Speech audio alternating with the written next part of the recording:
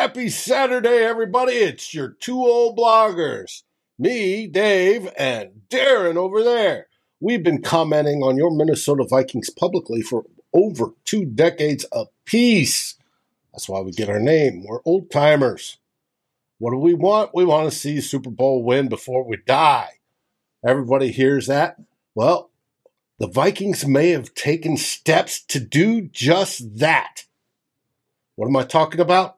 Well, they found their man. They finally closed the deal on a defensive coordinator. It's the one I wanted straight from the get-go. It's probably the best one. But did they make it easy on us? Of course they didn't.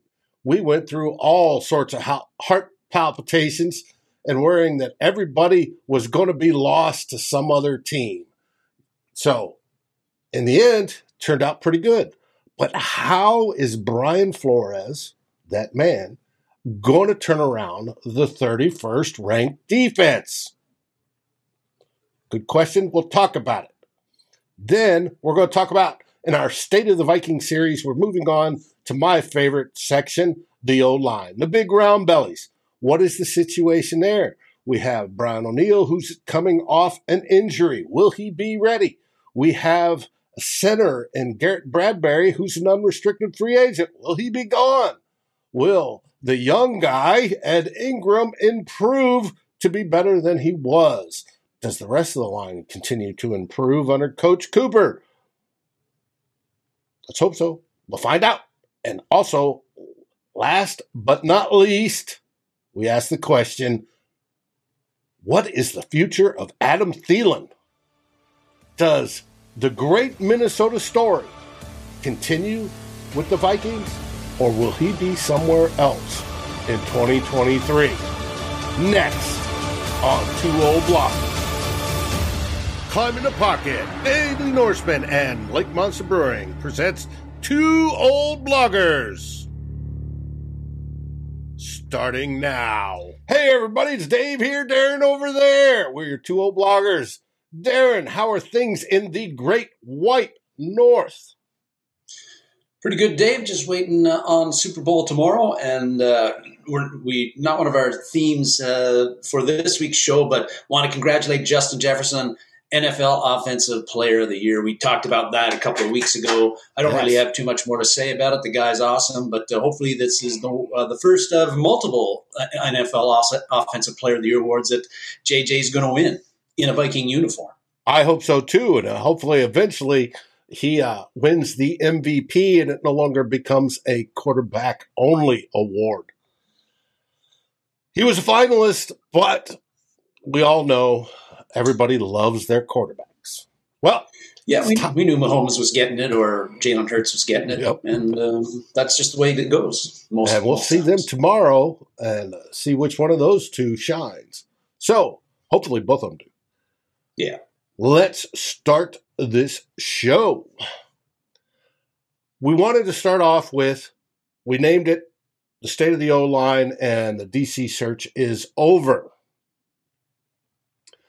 That is where we are going with this, and we are going to start right now with Theme 1.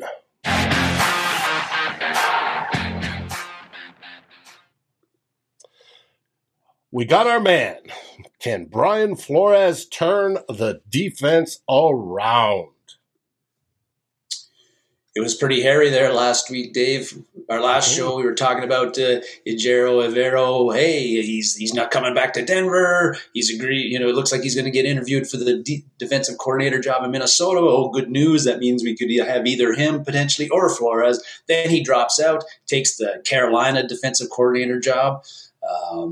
And then we're down to Mike Pettin and Flores, but Flores is still a candidate for the Cardinals job. You know what you were thinking? You know what I was thinking? It was like, we're going to end up with Pettin, guaranteed. Every Vikings fan was thinking that, yes. But then Flores decides, I don't want the Cardinals job. I'm coming to Minnesota as the defensive coordinator. Hallelujah.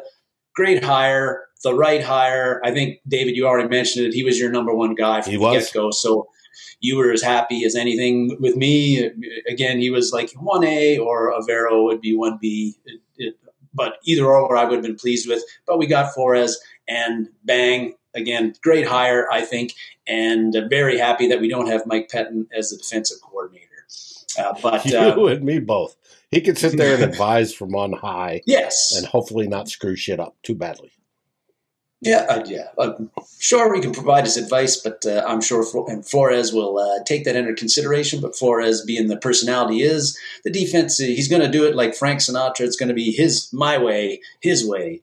Mm-hmm. And I think his way, Dave, is going to be, it's pretty clear that the Vikings defense in 2023 is going to look a lot different than it did under Ed Donatel. And I think that the big thing is that when he became pressure is the big thing at Miami. Even though he wasn't the defensive coordinator in Miami, his last 2 years they blitzed basically 40% of the time, which is a ton. The Vikings under Ed Donatel last year blitzed just under 19% of the time. So we're going to see a lot of blitzing. When he was in Miami as the head coach at his introductory press conference, he hasn't had an introductory press conference with the Vikings, I don't think, at this point. So we haven't really got to hear what his vision for the Vikings defense is at this point. I'll be really interested to hear that when he does get put in front of the media and has his media availability. But in Miami, when he was head coach, he talked about the importance of being multiple, giving multiple looks for your defense. Kind of like what Kevin O'Connell said last year offensively about the importance of having multiple looks offensively. So Flores likes to mix it up. He also talked about back then about how every game you got to approach, have a different defensive game plan because every offense is different. They got different players that do different things well. And so you can't just always run the same stuff every week and expect to be effective. So those things are going to be things that, if that proves to be how Flores runs things in Minnesota, Viking fans, I think, are going to be pretty happy with that approach. Howdy, GMAC, and howdy everybody else that's on here. So, hearing really like like the hire, like what I think Flores is going to bring. One of the key things, Dave, and you can chime in here and talk about lots of stuff too, but with his blitz pressures, one of the things that Flores is noted for is that you never know where the pressure is going to come from. Could be a safety, could be a corner, could be linebackers, could be your lineman. But what he likes to create a lot of confusion pre-snap and even post-snap. And he'll come at his pressures and his blitzes from different guys, not what the quarterback is expecting. So he's going to create a lot of, for opposing quarterbacks, he likes to create confusion amongst them. And confusion is something that Ed Donatel's defense did not create for opposing quarterbacks last year. They were rarely confused with what we were doing. They seemed to know what we were doing before we even did it. And so the confusion, that's great. I think that he's and what's also good about his defense is in the videos I've watched is that by creating that confusion, he also likes to choke off what the quarterback thinks is going to be their read or their hot read to get rid of the ball where somebody's going to be open for that pressure. He likes to choke off those openings with interesting coverages. So just creates a lot of uncertainty, puts the quarterback under a lot of mental stress and the offensive line because they got to call, pass protection and that sort of thing. I think that this is going to be a welcome change for the Vikings defense in 2023. Todd saying that graphics of Tomlin, it very well may be. However, when I ripped it off the internet, it said Flores. But anyways, no, I agree wholeheartedly. I think, all right, one thing that Mike Zimmer was good at was making blitz packages and disguising, who was doing what. Well, they're bringing the linebackers up into the A gaps, bringing Harrison Smith up, doing corner blitzes, whatever. He did that mind game with opposing quarterbacks. Aaron Rodgers is one of the best that has commented on how always playing Mike Zimmer's defense was a chess match, right?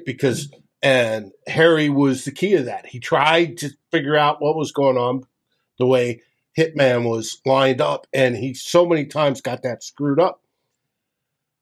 Well, I think that we're going to get the same sort of, not the exact same, but the same sort of thing with Flores. He wants to build his defense that when a quarterback comes up, just like KOC does on the offense, that they're going to see, a lineup that looks the same, but nothing works the same as the previous time they saw it. They want it different. They want to get into the quarterback's head, and he does play usually one safety back, one safety up. And that perfect safety for that is Harrison Smith. He's the one that just absolutely rocked at that. And it messes with the quarterback's mind because they don't know who's coming. It messes with the center's mind because they're going to sit there. Well, is this linebacker to Mike? Is that linebacker to Mike? Do we need to call the blocking to the left side or to the right side? And the more you do that, the more successful you can be because you confuse them. They make the wrong calls. Bam, sack, right? Sack is a negative play. Defense loves sacks. Getting negative plays helps the Vikings. It helps their defense and it helps their offense because it is a negative play. You're pushing the opponent back. It is something to go for. He also emphasizes turnovers and generating turnovers, whether it be through defensive back play and getting interceptions or swarming and hitting the ball and getting fumbles. Somebody that emphasizes turnovers can generate a ton of them. And if I remember correctly, he led the league in one or two of the years he was at Miami in generating turnovers. That, again, helps the Vikings. It helps both the offense and the defense because it gives the ball back to the offense, and it's usually in better field position than especially what we saw with Donatel, where it's march. Yeah. All right, let's hold up in the red zone, right? Well, your field position for the offense after that is crappy. You want to be able to get that earlier. So if you can do that, that helps the offense. The offense has more of a chance to score because it's already proven. You can think of it it's a logical deal. The closer you are to scoring, the more likelihood you are to score, right? If you're starting back on your own 10 and you got to go 90 yards, that's tougher than starting on the opponent's 30 or 45 and having to only go that distance. That's the way he runs his defense. And the final thing is he learned under Bill Belichick. We've talked about this. And Bill Belichick was a master of optimizing the players he had and scheming around that. Do your job. Yes, do your job. He has shown that in Miami. He helped with it in Pittsburgh last year. And as GMAC says, this is exactly what we need for our defense. And I think by far, he was my number one favorite because of the experience. He's been through all that. Being a head coach is going to help KOC. He's got that whole deal going with him. But the whole philosophy on how he runs, he'll take chances. We'll get burned a couple plays. You got to remember that he's going to have corners playing aggressive. They may get burned on one or two plays, and it may cost us a score. But overall, when all that starts to kick in, it becomes advantage the Vikings. It becomes an advantage mentally against your enemy, and it becomes an advantage because more likely than not, they're turning that into turnovers and great plays and negative plays for the opposing offense. And that's the way defense can play complementary football with a high-powered offense. You do both, there's no stopping you. And I think this is a fantastic hire. But the question is, how quickly can they get it done? Yeah, Dave, like you were talking about, Flores is a guy that one thing he wants to dictate to the offense and not be dictated to. And again, I think that's going to as long as it works well, Viking fans are really going to like that. But how quickly can he get it done? Well, he still needs the players. like Mike Zimmer, you mentioned. Mike Zimmer was great at coming up with blitz packages when he blitzed, inventive, confused the offensive line, confused the quarterback. But he did that. And even in 2021, when we got quite a few sacks as a team, even 2021, 2020, under Mike Zimmer, running those inventive blitz packages, the Vikings defense was still crappy. So you need players. The Vikings have some good players on the defense right now, Daniil Hunter being one of them, Zadarius Smith, if they keep him being another, but they need a lot more. And so that's going to be part of Flores' job too. I think he's going to be heavily involved in both draft-wise, who are we drafting defensively in April, and also in who do we keep on defense this year that we already have under contract, or who is a potential free agent, somebody like Dalvin Tomlinson. Does he stay or does he go? Flores is going to have a large input in that because it's his defense now, and he's going to want the guys that he thinks best suited. But why did I put and then that there's in? the free agent. I don't know. It looks like outer space or something. It's fairy dust. Right, because Flores can't. He just can't spray fairy dust and make our defense great. Yes, a coach can only do so much, as good as you are, and you need players. And so, draft, free agency, who we're going to retain, who we're going to let go. Flores is going to have a big impact in that. And if he is making the right decisions, or his input is and what he's looking for in players, if Kwesi listens to that and is able to go out and get those players, that's also going to determine, along with Flores' coaching acumen, that's going to determine how much better the Vikings defense is in 2023 compared to 2022. I think we're expecting there'll be several changes in the Vikings defense. People are going to connect the dots now, David, and say, okay, well, who are the free agents in Pittsburgh? Who are the free agents in Miami that he'll be looking to bring in there? There are several of them. Olandon Roberts, the linebacker with Miami. Nick Needham, the cornerback who's coming off a pretty serious knee injury, is a free agent with Miami. A guy to watch, Chris Wormley is on the defensive edge guy for Pittsburgh. He's a free agent, not a starter, but he's been there a while. He would have worked under Flores this year in Pittsburgh.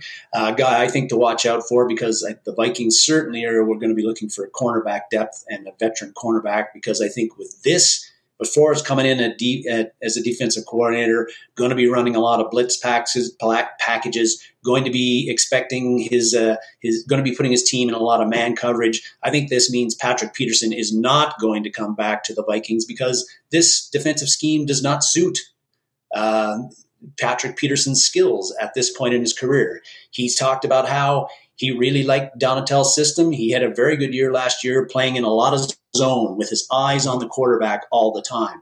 Man coverage, I don't think that's Patrick Peterson's game anymore, and I don't think Flores is going to think that Patrick Peterson is a good fit for this defense in 2023.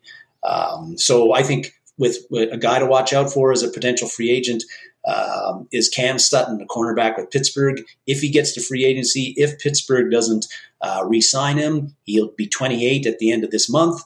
He had a pretty good year last year with the Steelers.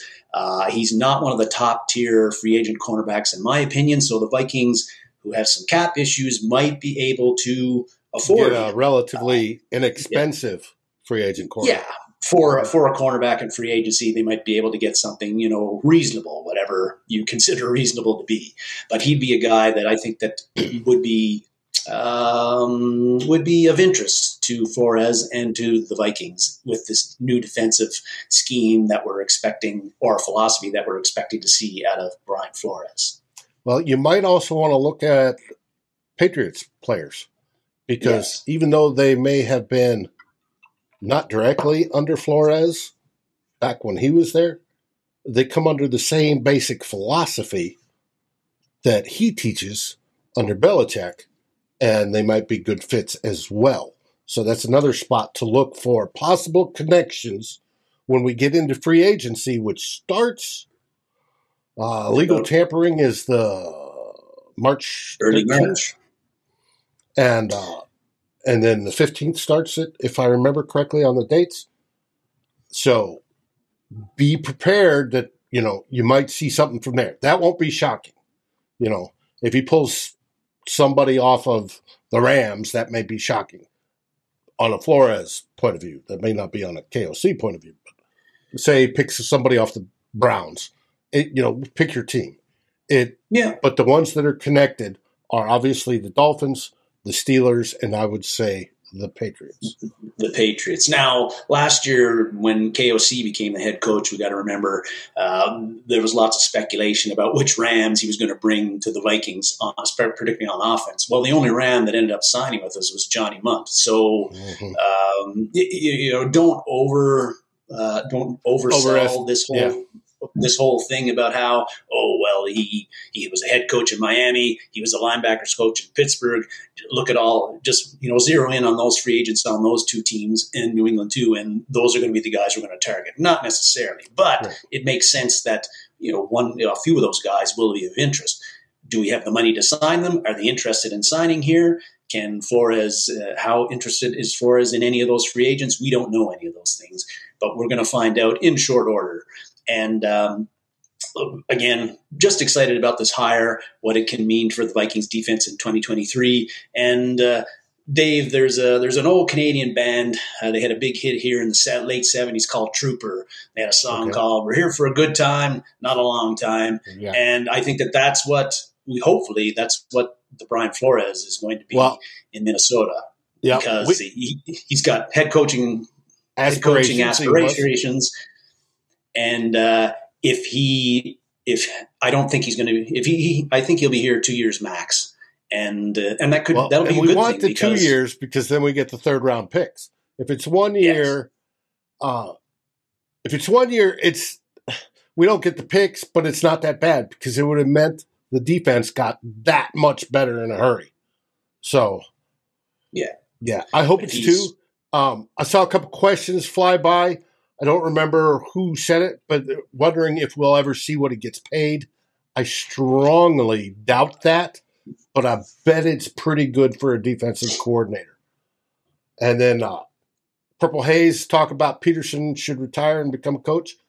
I love the fact, Purple Haze, that P2 sits with all those corners and goes through all that film and mentors them, brings them over and tells them this is how you be a professional. One that's obviously going into the Hall of Fame because Pat P is going into the Hall of Fame in the future. I love that idea. Don't expect it anytime soon, however, unfortunately. But if the Vikings did re-sign Pat P, I see him in that mentorship role more than hopefully a starting role, because hopefully we have starters that are young, fast, aggressive, and just literally outplay him for that spot in this style of defense. I think Dan Henneman mentioned, I think it was Dan in the comments talking about how we need to groom a young guy get a young guy to groom for Flores because, again, we don't expect he'll be here very long. And actually, so somebody take over for Flores after he leaves, either after 2023 or 2024. And again, I actually hope that happens because that will mean more than likely that the Vikings defense was really, really good while Flores was here, and that's what we want. And we want to continue that. Yes, that's right. No, I agree wholeheartedly. Great suggestion, Dan. Great suggestion. That brings us to the end of Theme 1, which brings us to That's Badass Wood Art. Our buddy Lewis always says you can get 20% off using CT Pocket as your promo code off any individual piece. He works hard at it. This week he came out with something simple. It's a Norseman outline with a bottle cap opener on it. See, this would look good on my liquor cabinet that I have on the side of it. Just when I'm in the mood for beer, it's right there. Perfect in your man den. All you got to do is pick out the color and what you want. It is great. And like I said, you can get it for 20% off with the promo code CT Pocket. Wonder if he's doing up the piece with Brian Flores here this week. That's a good question. We'll have to ask him. That brings us on to a theme tune.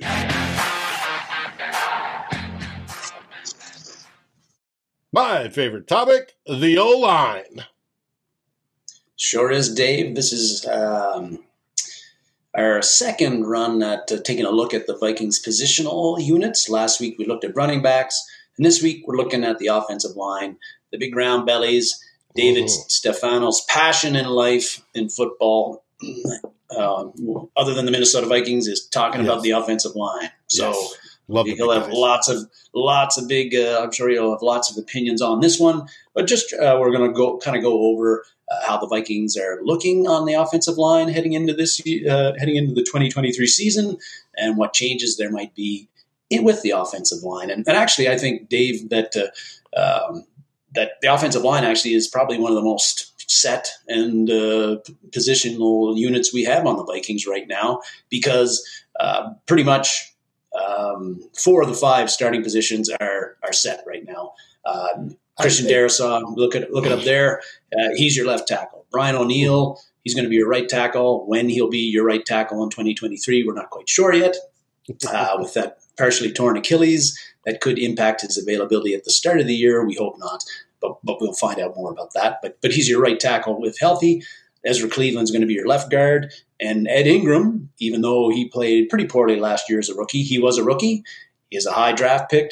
I think there's a lot of room for improvement from him. I know you'd like him, and he's going to be given every chance to succeed in 2023. I don't see the Vikings bringing in anybody to compete with him at right guard, really. He's going to be in at right guard. Here, I wanted to go through each individual player in that group. Awesome.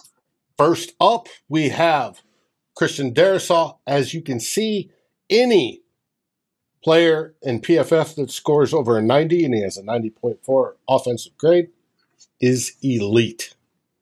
Mm-hmm. He was third best tackle for run blocking, 8th for pass blocking, and 2nd overall on offense. In his 2nd year, that's not amazing, bad, folks. There's nothing but up. This man is going to end up being the best left tackle in the league.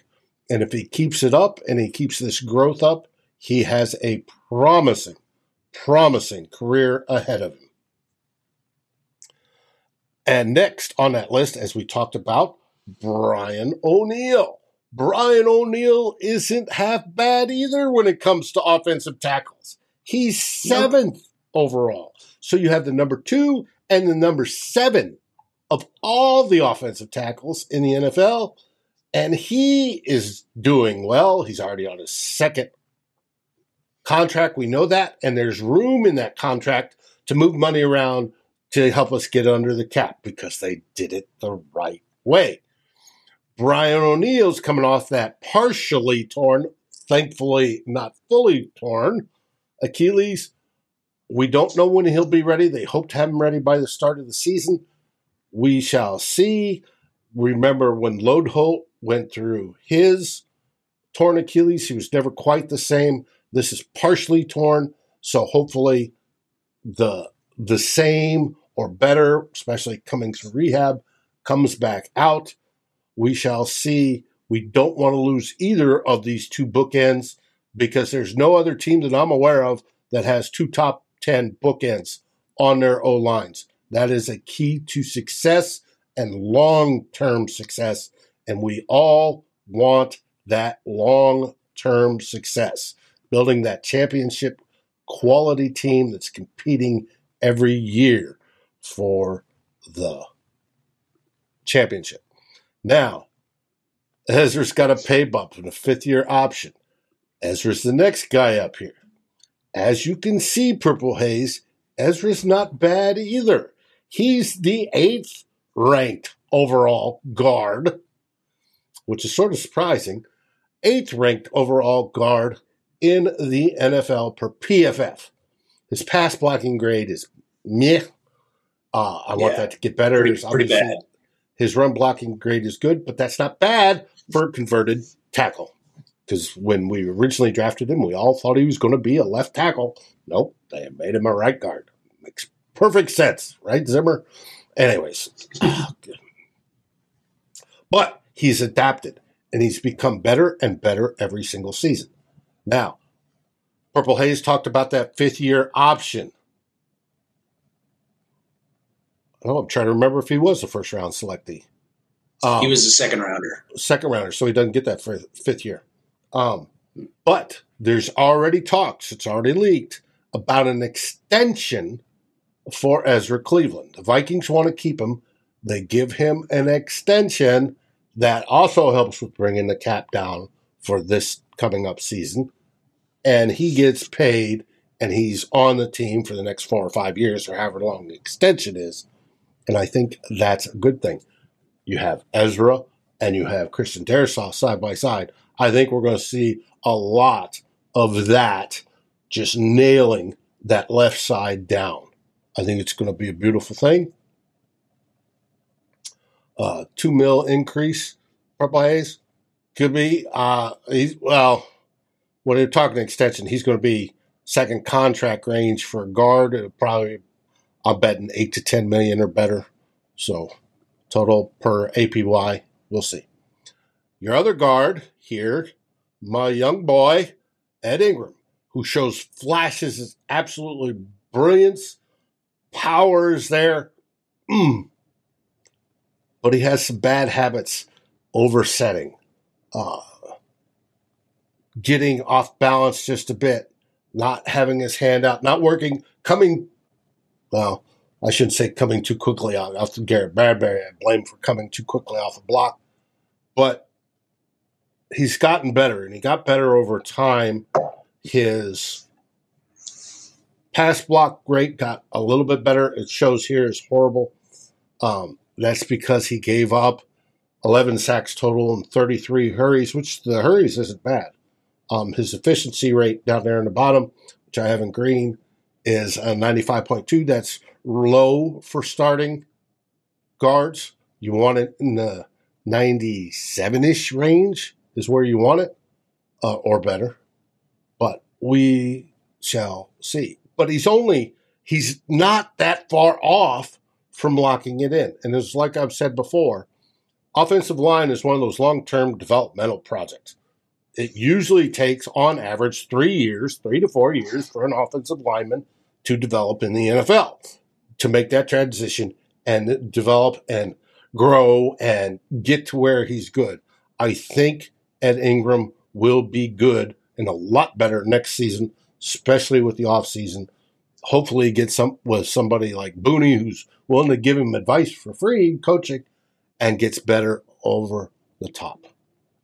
Then we get to the guy that is an unrestricted free agent, had his best season of his Vikings career. His first 3 years sucked. This year, he actually looked competent and good, all up to the point he got his back injury. And even though he returned from that back injury, he did not look as good as prior to it. PFF loved him, though. Other than pass blocking, they still have him low on pass blocking. Well, that's his highest pass blocking rating in the 4 years that PFF has been grading him by far. Yes. And his run blocking, we always knew was great because he's got speed and can easily get out to the second level, and he's good at doing it. He makes the right decisions. Like I said, I had a little heartburn when he passed off a stunt to Ed Ingram, and Ed Ingram wasn't ready, and I thought it was a little early, but it works. He's an unrestricted free agent. What do we do here, Darren? What do we do here? Well, here's what I think we're going to do, for what that's worth. But Bradbury had a solid year this year. He's really the only question. He's the only question mark on the Vikings starting five. And I think the Vikings. What I've seen is, and this is from PFF again, they're saying that they think Bradbury can get like a 3-year deal worth about just under $19 million. Or roughly $6 million a year in free agency this year. That's where they think he can land. I think that the Vikings are going to look at this. okay, Bradbury was pretty good last year and solid in the system, in a new system. He responded well to that. Internally, we don't have a young up-and-coming guy to take his place. I don't think the Vikings would be very comfortable. They've got Chris Reed under contract. I don't think they'd be comfortable turning the starting center over to Bradbury or Austin Slotman, who actually was Bradbury's backup this year, but was pretty poor in that role until he broke his fibula and then was gone for the rest of the year. So, and Josh Sokol was on the practice squad the whole year. So we don't have anybody internally who could obviously go in place of Bradbury if we were to let him go in free agency. Also, draft wise, we know right now we're only going to have the 5 picks at the moment. So the Vikings don't have a second round pick right now. So we can't at this point turn to the draft and say, look in perhaps the second round or the third round and pick somebody in a plug and play center from the college ranks to replace Bradbury that way, unless we want to go after Schmitz in the first round from the University of Minnesota, the Golden Gopher. But I don't think we're doing that, and I don't think, Dave, I don't think you think that we're going to do that either. But it doesn't. It doesn't make. It doesn't make logical sense on how you build a team and how to use your first round picks for premier players or blue chippers.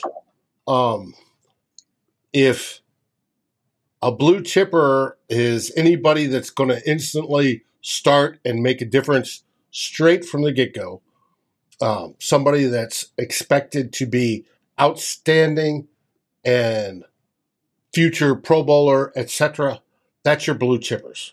Is John Michael Schmitz considered a blue chipper? And most blue chippers go in the top 10. Now, I'm not saying John Michael Schmitz is going in the top 10. Nobody takes a center that high that I'm aware of. But does he qualify for that? And would they take him at 23? Now, we all hope that at that point, if he's available at 23, Kwesi evaluates who's behind him, who might want him, and then trade back and get in front of whatever that is, but gain a pick in the process, if that's their target. I would love having John Michael Schmitz on the team. I think it would be absolutely fantastic. Another great Minnesota local story. And I think the kid can play. I think he could be that day one starter and a much better replacement for Bradbury. But Bradbury was a first-round pick. And I think we reached for him, and it bit us in the butt because he played lousy the first 3 years. Schmidt, from what I've seen and what I'm being told, is not Bradbury. This kid could play in the NFL tomorrow.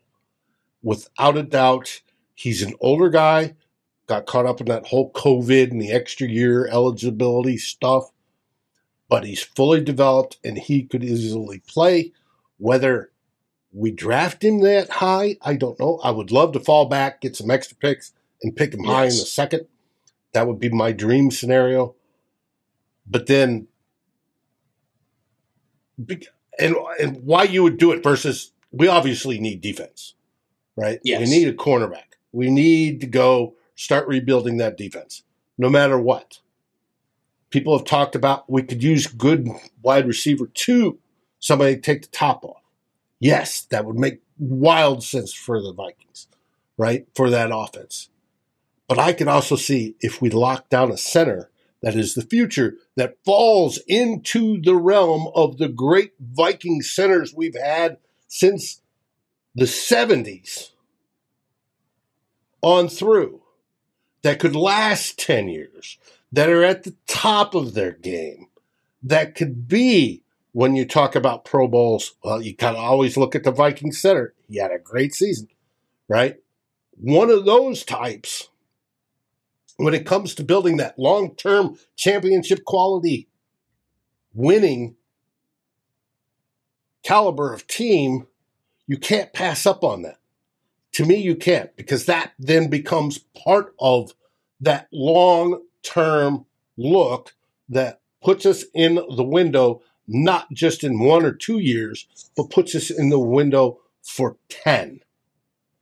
And if you get to that point, that's when I pull the trigger on this young man. I think he would be great here.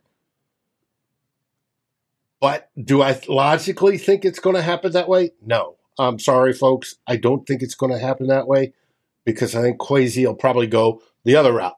Defense, cornerback, offense, wide receiver, something like that. A more premier position that makes a bigger difference game in and game out when it comes to points expected or points, on the opposite side for defense against than the center. But I think this center, if we get Schmitz, could be that rock that we rely on for the next decade, and I would love to see it, but don't get your hopes up. We're going to talk about it from now until the draft, but sorry, folks. We are. The things that the Vikings have to make a decision on Bradbury before the draft even happens, and so I think that the Vikings, I think they will want to keep Bradbury, but the price has to be right. And I think that if they could get Bradbury for a 3 or 4 year deal that's worth about $6 million per year, I think that they're going to take that. Now, we don't know how much they want to invest in the offensive line because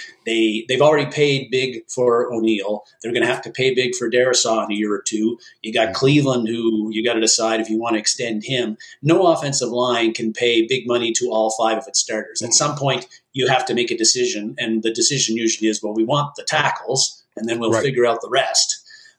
So it's pretty clear that unless Darisaw retires because of some injury reason, that he's going to be extended and get a lot of dinero in like a couple of years. But I still feel that the free agent center market is weak. Like Bradbury is probably the top 3rd or 4th best option in that. So, and anybody you sign outside of Bradbury is probably going to cost even more than it would cost to sign Bradbury. So free agency, I don't think is an option for the Vikings.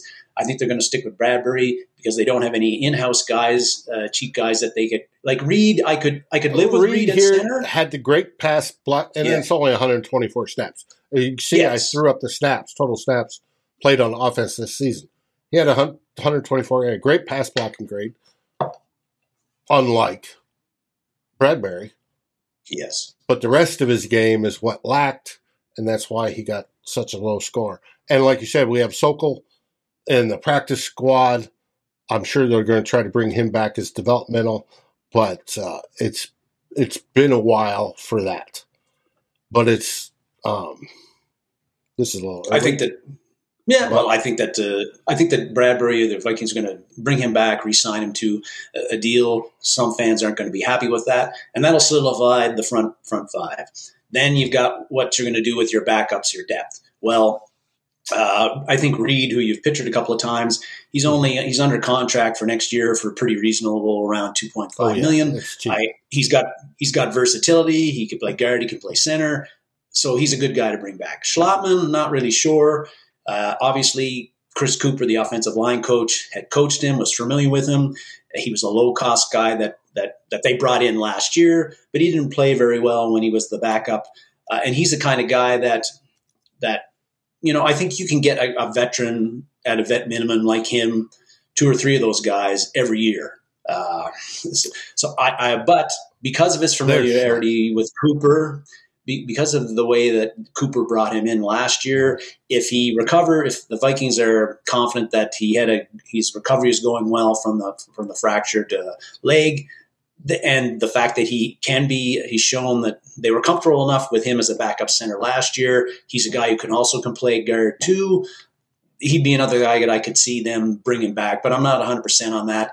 I wouldn't be disappointed if they didn't re-sign him and they brought in somebody, some other no-name that you bring in out of the various offensive linemen, journeyman offensive lineman, veteran that you can get for vet minimum on that end. The one reserve guy I'd like to have back, but I don't think is going to be back, is Oliudo. We saw him. He went in there at right tackle. You've got the grades there. Look pretty good. Again, small sample size. But I thought through the eye test that when he had to come in for Brian O'Neill at the end of the year, you didn't notice him. And that's a good thing for a tackle. Like there was no He's Well, giving you up can a see ton of that. pressure. That's a 79.5. The deal is that's going to earn him a starting job somewhere. That's Right. because he's an unrestricted free agent, he's going to get a starting job somewhere. Is he going to get really top tackle money? No. Is he going to get good tackle money? Yes. And there's no way that the Vikings can match that. I think in any sort of way, shape, or form. I think he's the perfect backup for Brian O'Neill. He was this season. He found his spot, right tackle. He played it well. He's a hugger in the fact that how he plays his lineman style is very much the Green Bay way, where you sort of hug and grab around rather than grab it at the chest. But it works. And you can see he was successful at it. And you can see that sack numbers in almost 200 snaps, 0. There's guys with less than 200 snaps that gave up sacks. And you see that efficiency rating. That's a 98.7. Yes, just under 200 snaps is a small sample size. But, folks, that was good play. You've got to I'd love to have him back as backup, especially if Brian O'Neill is slow coming off the mend for that Achilles. It'd be nice to, say he can't play at the beginning of the season. It'd be nice to have Oli in there. But like I said, I don't anticipate it because I expect he will be targeted as a primary offensive tackle free agent available across the league, and there'll be teams looking to get his services. They will, and Aliudo will be looking for a place where he can play more, because that's not going to happen in Minnesota with O'Neill at right tackle, and even if you had him switch over to left tackle, well, Darrisaw's there. Yep. So he's not going to be back, which is too bad. And the Vikings they drafted kind of a successor to Aliudo and Vidarian Lowe, who didn't get much playing time last year and didn't even dress for a lot of games, but he played basically in the Chicago game, and that was about it at the end of the year. But he was a guy coming out of college, gave up a lot of pressures, but the measurables were great. The length in the arms, the height, 6'6", great character, he's got the right size, everything just needed to be coached up more was the college scouting report of Vidarian Lowe. And he's had a year to be coached up, and now another year to get coached up. And so I think the Vikings are going to move him into the other backup slot, and take Aliudo's place. And then Blake Brandel stays as a low-cost guy who's been improving every year. He's been with the Vikings, and not fantastic, but I think the Vikings are comfortable with him as a veteran left tackle backup. Right. And he sticks around too. And then the Vikings sign, 2, 3, 4 other offensive linemen in the offseason, the Jesse Davises, the Chris Reed kind of signings, the guys that aren't going to cost you a lot but can compete for a backup job and have some position flexibility. And here with Blake, I wanted to compare. Take Oli, who was almost 200 snaps and 0 sacks, right? And I think he had like 1 hurry or whatever, versus Blake, who in 275 snaps had 7 sacks given up. And yes, 13 pressures. There's a night and day. That's why Oli's going to go get himself a starting job somewhere. But I fully understand it. I think it's up to this guy to continue to improve them. And I'm going to say, I do acknowledge that Chris Cooper, our line coach, did help this year. The team did play better. I think scheming was part of it. Kirk more in the shotgun, gave Bradbury more time to set up different things, but I think Cooper did make a positive impact on that offensive line. I look forward to year 2 once, everybody gets that full offseason. They know the pattern. They know, because everybody coming in last year, it was all new. They were trying to figure stuff out. How was the best way to run it? Now we get into year 2. It's all set, and they go into it, and I think you see that next leap forward. Dan is talking about there's some centers in the 3rd and 4th round. Yes, Dan, I agree. There are some competent centers lower in the draft. My question is, are they day 1 professional starters? I think the only one in the draft that falls into that category is Schmitz. That's why. Now, could you get one of them and develop him? Oh, absolutely. You know, the Vikings made great choices in the past of getting 6th and 7th rounders and developing into outstanding centers. It's just it's harder when you need it right now. That's the difference.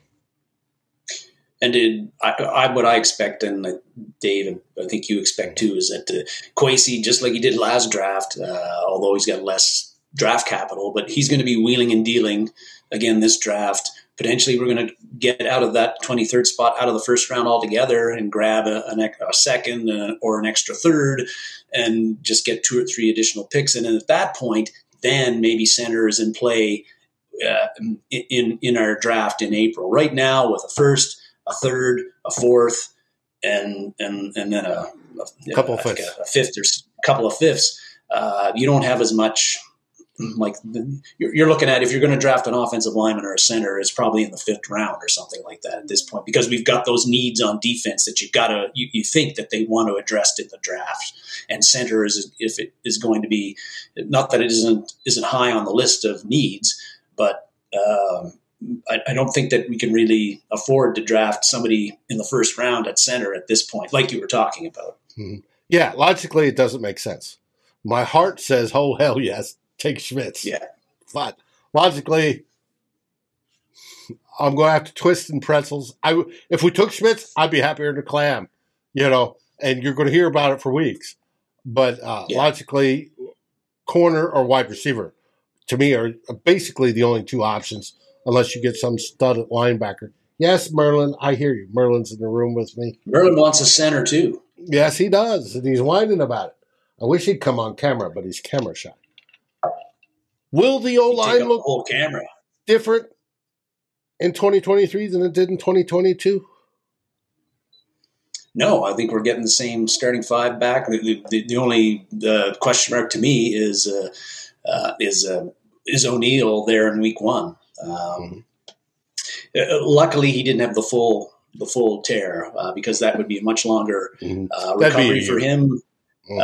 Something like like Cam Akers came back with LA when he tore his Achilles 2 years ago, but he didn't come back until late in the year himself.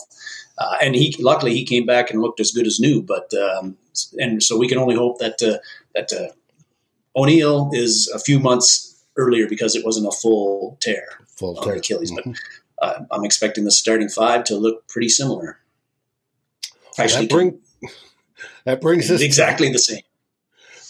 Well, I think we may have a new center, but the other 4 are going to be the same, and so we'll find out. That brings us to our next promotion segment. At the end of our second theme, we always go with our favorite beer, Lake Monster Brewing.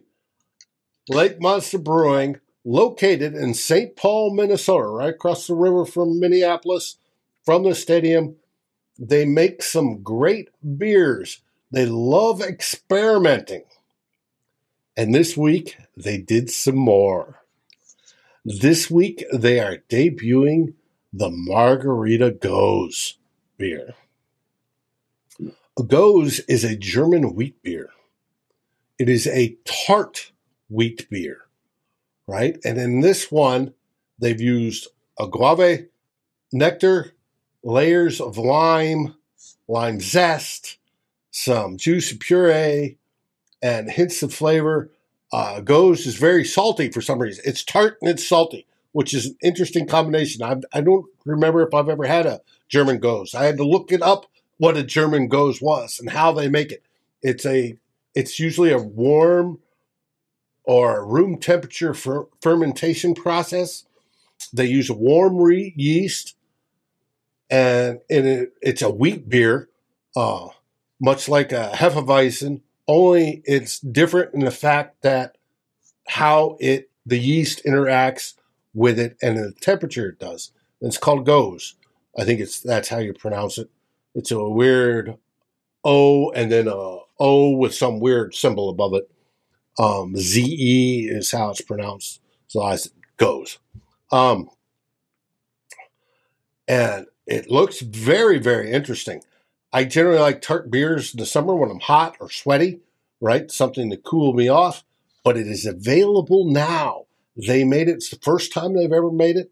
And they liken it to a margarita beer. I love margaritas. Grew up in New Mexico. I love me some good margaritas, right? Get a margarita, made it with a beer, and you get Margarita Goes. So it's an interesting beer. If you're up there, if you can make it to the brewery, I would check it out because to me it sounds fascinating. On tap, everything's basically the same. The Margarita Goes is the brand new one. Coconut Stout was the new one a couple weeks ago. You have your sours, your hot apple ale because it's still cold. People are ice fishing. Perfect after coming off the lake for ice fishing. And you go on down to the regulars below the depth chart. God, I love the depth chart. Gave one to my head maintenance guy, Manny, and he fell in love with that sucker. He would love to get with Lake Monster Brewing and get some more of that because he thought it was outstanding. I agree with him. It is outstanding. It brings us to theme 3.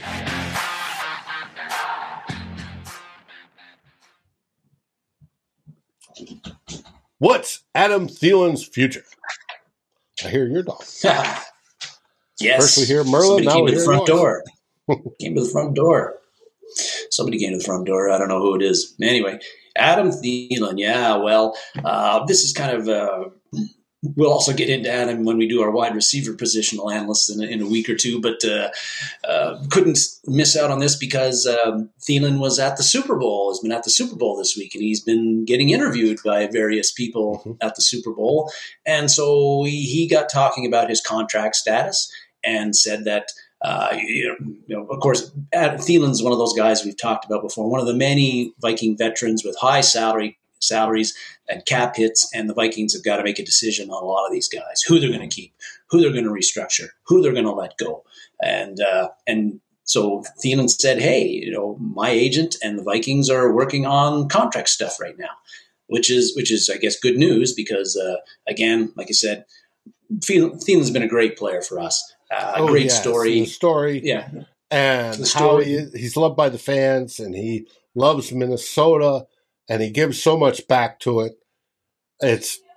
He's a fantastic, guaranteed Ring of Honor player somewhere down the line, or at least for sure.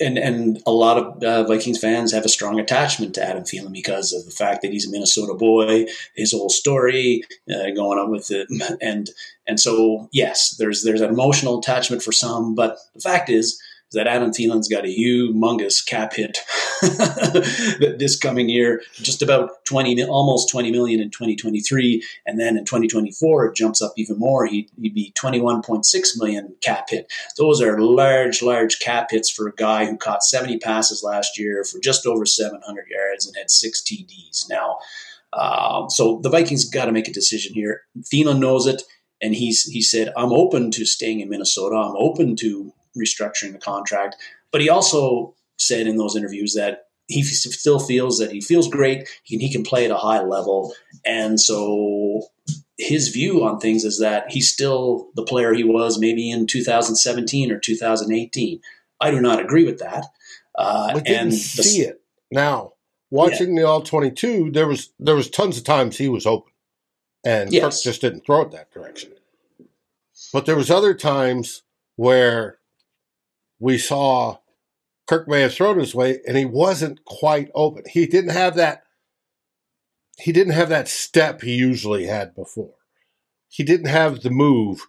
I got frustrated that he kept running sideways once he caught the ball instead of turning around and going upfield. Yes, Merlin, you're right here. Get a little closer, you get on the camera. Let's see if I can bring him into the picture so folks can see. Merlin. Are we going to get to see the big guy? Day. There we go. There he is. He's gorgeous. Shy. What a gorgeous dog. He's camera shy. Hi, Merlin.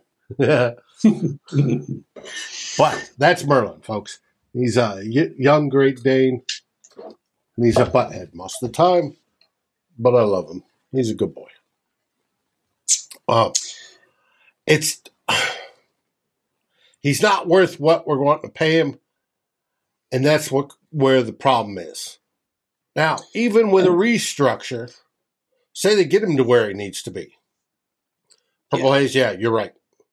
That cap hit's not going to work whatsoever. Say he does restructure. Say it gets down to $8 million, which I would think was relatively reasonable, ballpark, 7-8 million. And he agrees to that. Is he your wide receiver 2? Not from what I'm seeing, Dave. And the problem, I think, is that I don't think KJ Osborne is wide receiver number 2 either. I think KJ Osborne is as good as the number 3 guy, and we've talked about him. But like Thielen at this stage in his career, 33. Again, I didn't see him. It didn't seem like it's been 35 games since he's had 100-yard receiving game in receiving yards. Now, part of that because Justin Jefferson is completely taken over and Cousins is throwing the ball a lot to Justin Jefferson and not targeting Thielen as much when Thielen is open. Sure. But I think that when you look at some of the plays where Thielen either caught the ball last year in particular or where there were passes broken up, cornerbacks are sticking to him. They're a lot closer to him than they seem to have been in previous years. So I don't think he's the wide receiver number 2. Even at a restructure, Berlin wants out. Now he's So at this point, I think that I'm of the view that even if he got restructured, I don't really feel that I want to see Thielen back.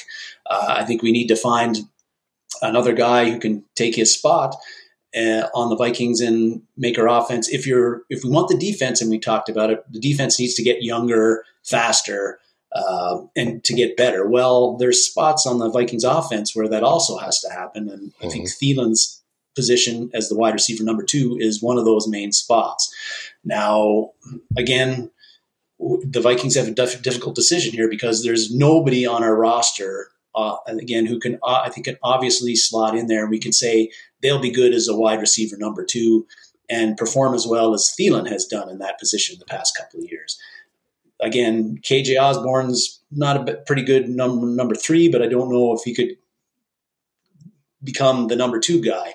Jalen Naylor showed some nice things in a couple of late games last year, but I'd have to see a lot more from him in the preseason to feel comfortable that he could come in and be a key part of the offense, Vikings offense in 2023 with a whole bunch of, maybe the Thielen's allotment of snaps. Draft-wise, you can draft a wide receiver, but again, we've only got 5 picks right now. We got a lot of needs on defense. Are we going to dip into the wide receiver pool early to get a guy who can come in and be wide receiver number 2? It's hard to say. So a lot of difficult spots. Jalen Reagor. No, it is not Jalen Reagor. And free agency, sure. We haven't. But at that point, again, free agency is, we say it, I've said it in many times in the past, you'll overpay in free agency. You're going to, especially the guy you get. Yeah, the guy you're going to get is not going to outperform his contract most of the time, particularly the guys in the number 2 tier. So the only name that I've really heard as being a potential guy that the Vikings should target, this was Pro Football Focus. They mentioned DJ Chark from the Lions as a guy. I don't know if the Vikings like him or not. He did have 2 pretty solid games against the Vikings this year, and he didn't have a strong year last year with the Lions as far as getting a ton of catches, so he would be pretty affordable on the free agent market, I think. But are the Vikings interested in him? Is he interested in the Vikings? If they bring Thielen back, maybe. The problem I have with DJ Chark is I think the Baby Shark song every time I hear his name. And I've heard way too much of that song playing Rent-A-Grandpa, but I will do it. I will do it if he comes to the Vikings and he excels. We can sing Shark, Shark, Shark all day long. Yeah, I think that with Thielen, like a lot of these vets, it's a tough decision because of the salary cap, the performance on the field, and the fact that on our roster we don't really have somebody who can step in, a young and up and comer that we can have confidence in them coming in and taking over for Thielen. So Another a hard decision with Thielen. There's no the options that the Vikings have pros and cons. There's no slam dunk option in any case, but my preference would be move on because you keep restructuring. Eventually, you're going to face that cap hit at some point in time later down the road. And later down the road, the position the Vikings might be in salary cap wise might not be any more favorable than it is now. So prepare for the future now. There's ways to work on it where they're actually better this year than they were in previous years, because of the way they can move money around and have the space to do it. That we appreciate. A big sticking point of that is obviously our quarterback. We'll see what goes there, but they're better. Even though they're over this year, it's going to be relatively easy to get under and create some space to get some free agents. The quality one, maybe not, but they're better this year than they were last year. And hopefully they get even better and better over time, and that's Kwesi's job, so that we can pick anybody we want after that to stay in that long-term championship quality competitive window. Keep it open for a decade. Indeed, yes, but this man's got to clean it up. He does, and I know that he won't. There will be no emotion played into the decision on Thielen. Again, there's a lot of emotional reasons where you could say, "Oh man, you got to keep Thielen because of this, that, and the Mankato thing, and being from Minnesota and being a Viking fan all his life and wanting to retire a Viking and all that stuff." But none of that can really enter into your business decision whether you want to keep Thielen or whether you want to restructure him. You've got to base it on, can he make, if with Adam Thielen on the team at whatever the price tag is going to be, is that the best option for the Vikings offense, for the Vikings team in 2023? And I've got the feeling that my view is that it isn't the best option to keep him here, and that we need to start again, give it to a younger, faster, better option at this point. As much as it pains me to say that, because I like Thielen, I love Thielen and what he's accomplished just as much as every other Vikings fan has. Davey, if you just jinxed Darren, I'm going to hunt you down. But yes, his Wi-Fi has been good. I picked this as the last Thielen pick, the peace out. I see him as now a wide receiver 3 and a great mentor in the locker room. He's a possession guy. His hands are still brilliant. Yep. He can get sideline catches inside the 10. He just doesn't take off the top of the defense like we need somebody to do. I think he could very well be a component. I just don't see him paying him more than like $8 million as being reasonable, and even that's high. And very, very high, I think. We know his salary right now is just stupid high. And that, part of that was how they structured it, of course. Part of that is they're keeping players they love too long. Should be interesting to see. That brings us to the very end of the show. We have a Super Bowl tomorrow. We do. Who's your pick?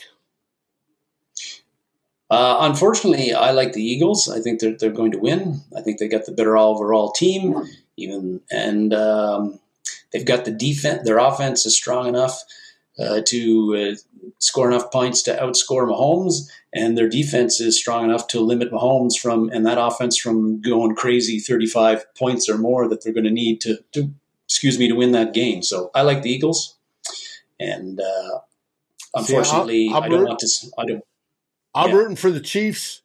I can't stand the Eagles. They irritate me, so I'm rooting for the Chiefs tomorrow.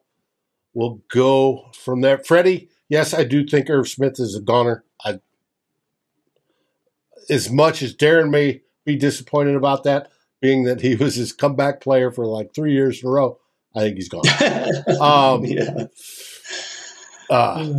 He is gone too. I agree. Purple and gold for days, yeah. I think even 8's too high. I don't think he's going to settle for less. And I think there's some other team that may pay him that. So I think AT will probably be on a different team. hopefully it's not spiteful and like Green Bay and Aaron Rodgers decides to come back because he likes him. Once he gets out of his seclusion in the dark for 10 days or whatever weird stuff he's doing. Reminds me of Altered States, the movie. And if you haven't seen it, it's classic. Very, very good. Where scientists experiments with sensory deprivation, tubes, containers, and taking peyote at the same time.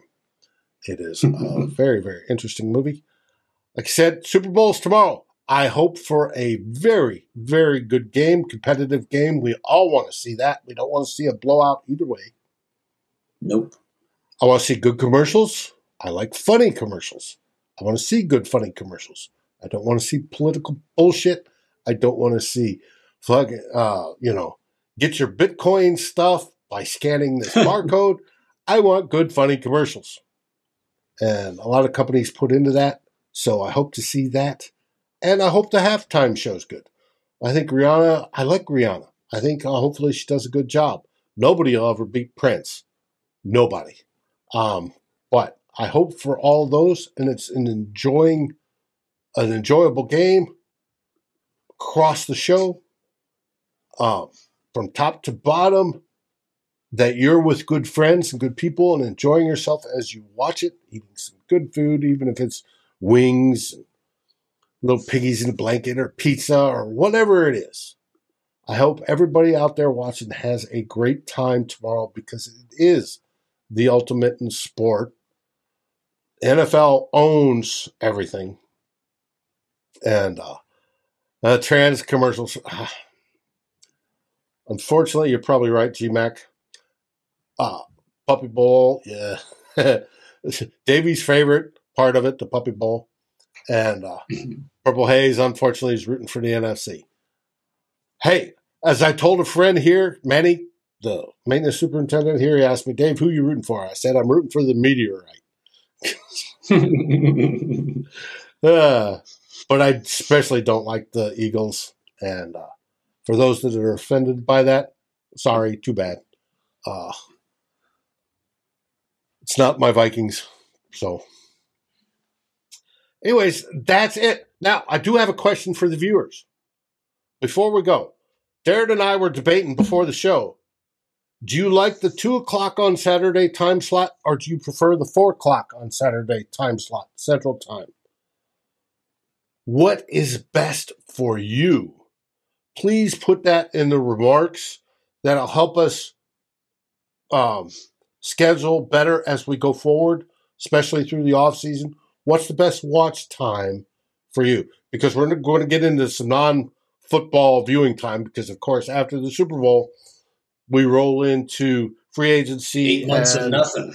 Yeah, the combine and all that. So do you prefer 2 p.m. on Saturday or 4 p.m. on Saturday? Please let us know. I will look at the remarks after this, and we will judge from that. We love you all. Great that you join us every week. Makes us happy as all gets out, fills our heart that we have folks out there that like what we do and love our football team, the Minnesota Vikings. Any last words there, Darren? Jared Allen will be in the Hall of Fame next year. That's my last words. I hope so. Damn, I hope so. Book it. Book it now. Book it now. Their last words, we'll keep that. I'll clip that for when that announcement is made. Thanks, everybody. We're going to call it a day. You enjoy your weekend and enjoy the Super Bowl tomorrow. And what do we say, Darren? We say, Skol Vikings! Skol Vikings! Thanks for watching. Like, subscribe, and ring the bell, and rate us on your favorite aggregator. And a special shout-out goes to our partners, The Daily Norseman, where the best Vikings content can be found, and to Lake Monster Brewing, home of the best beer in Minnesota. Skol, everybody.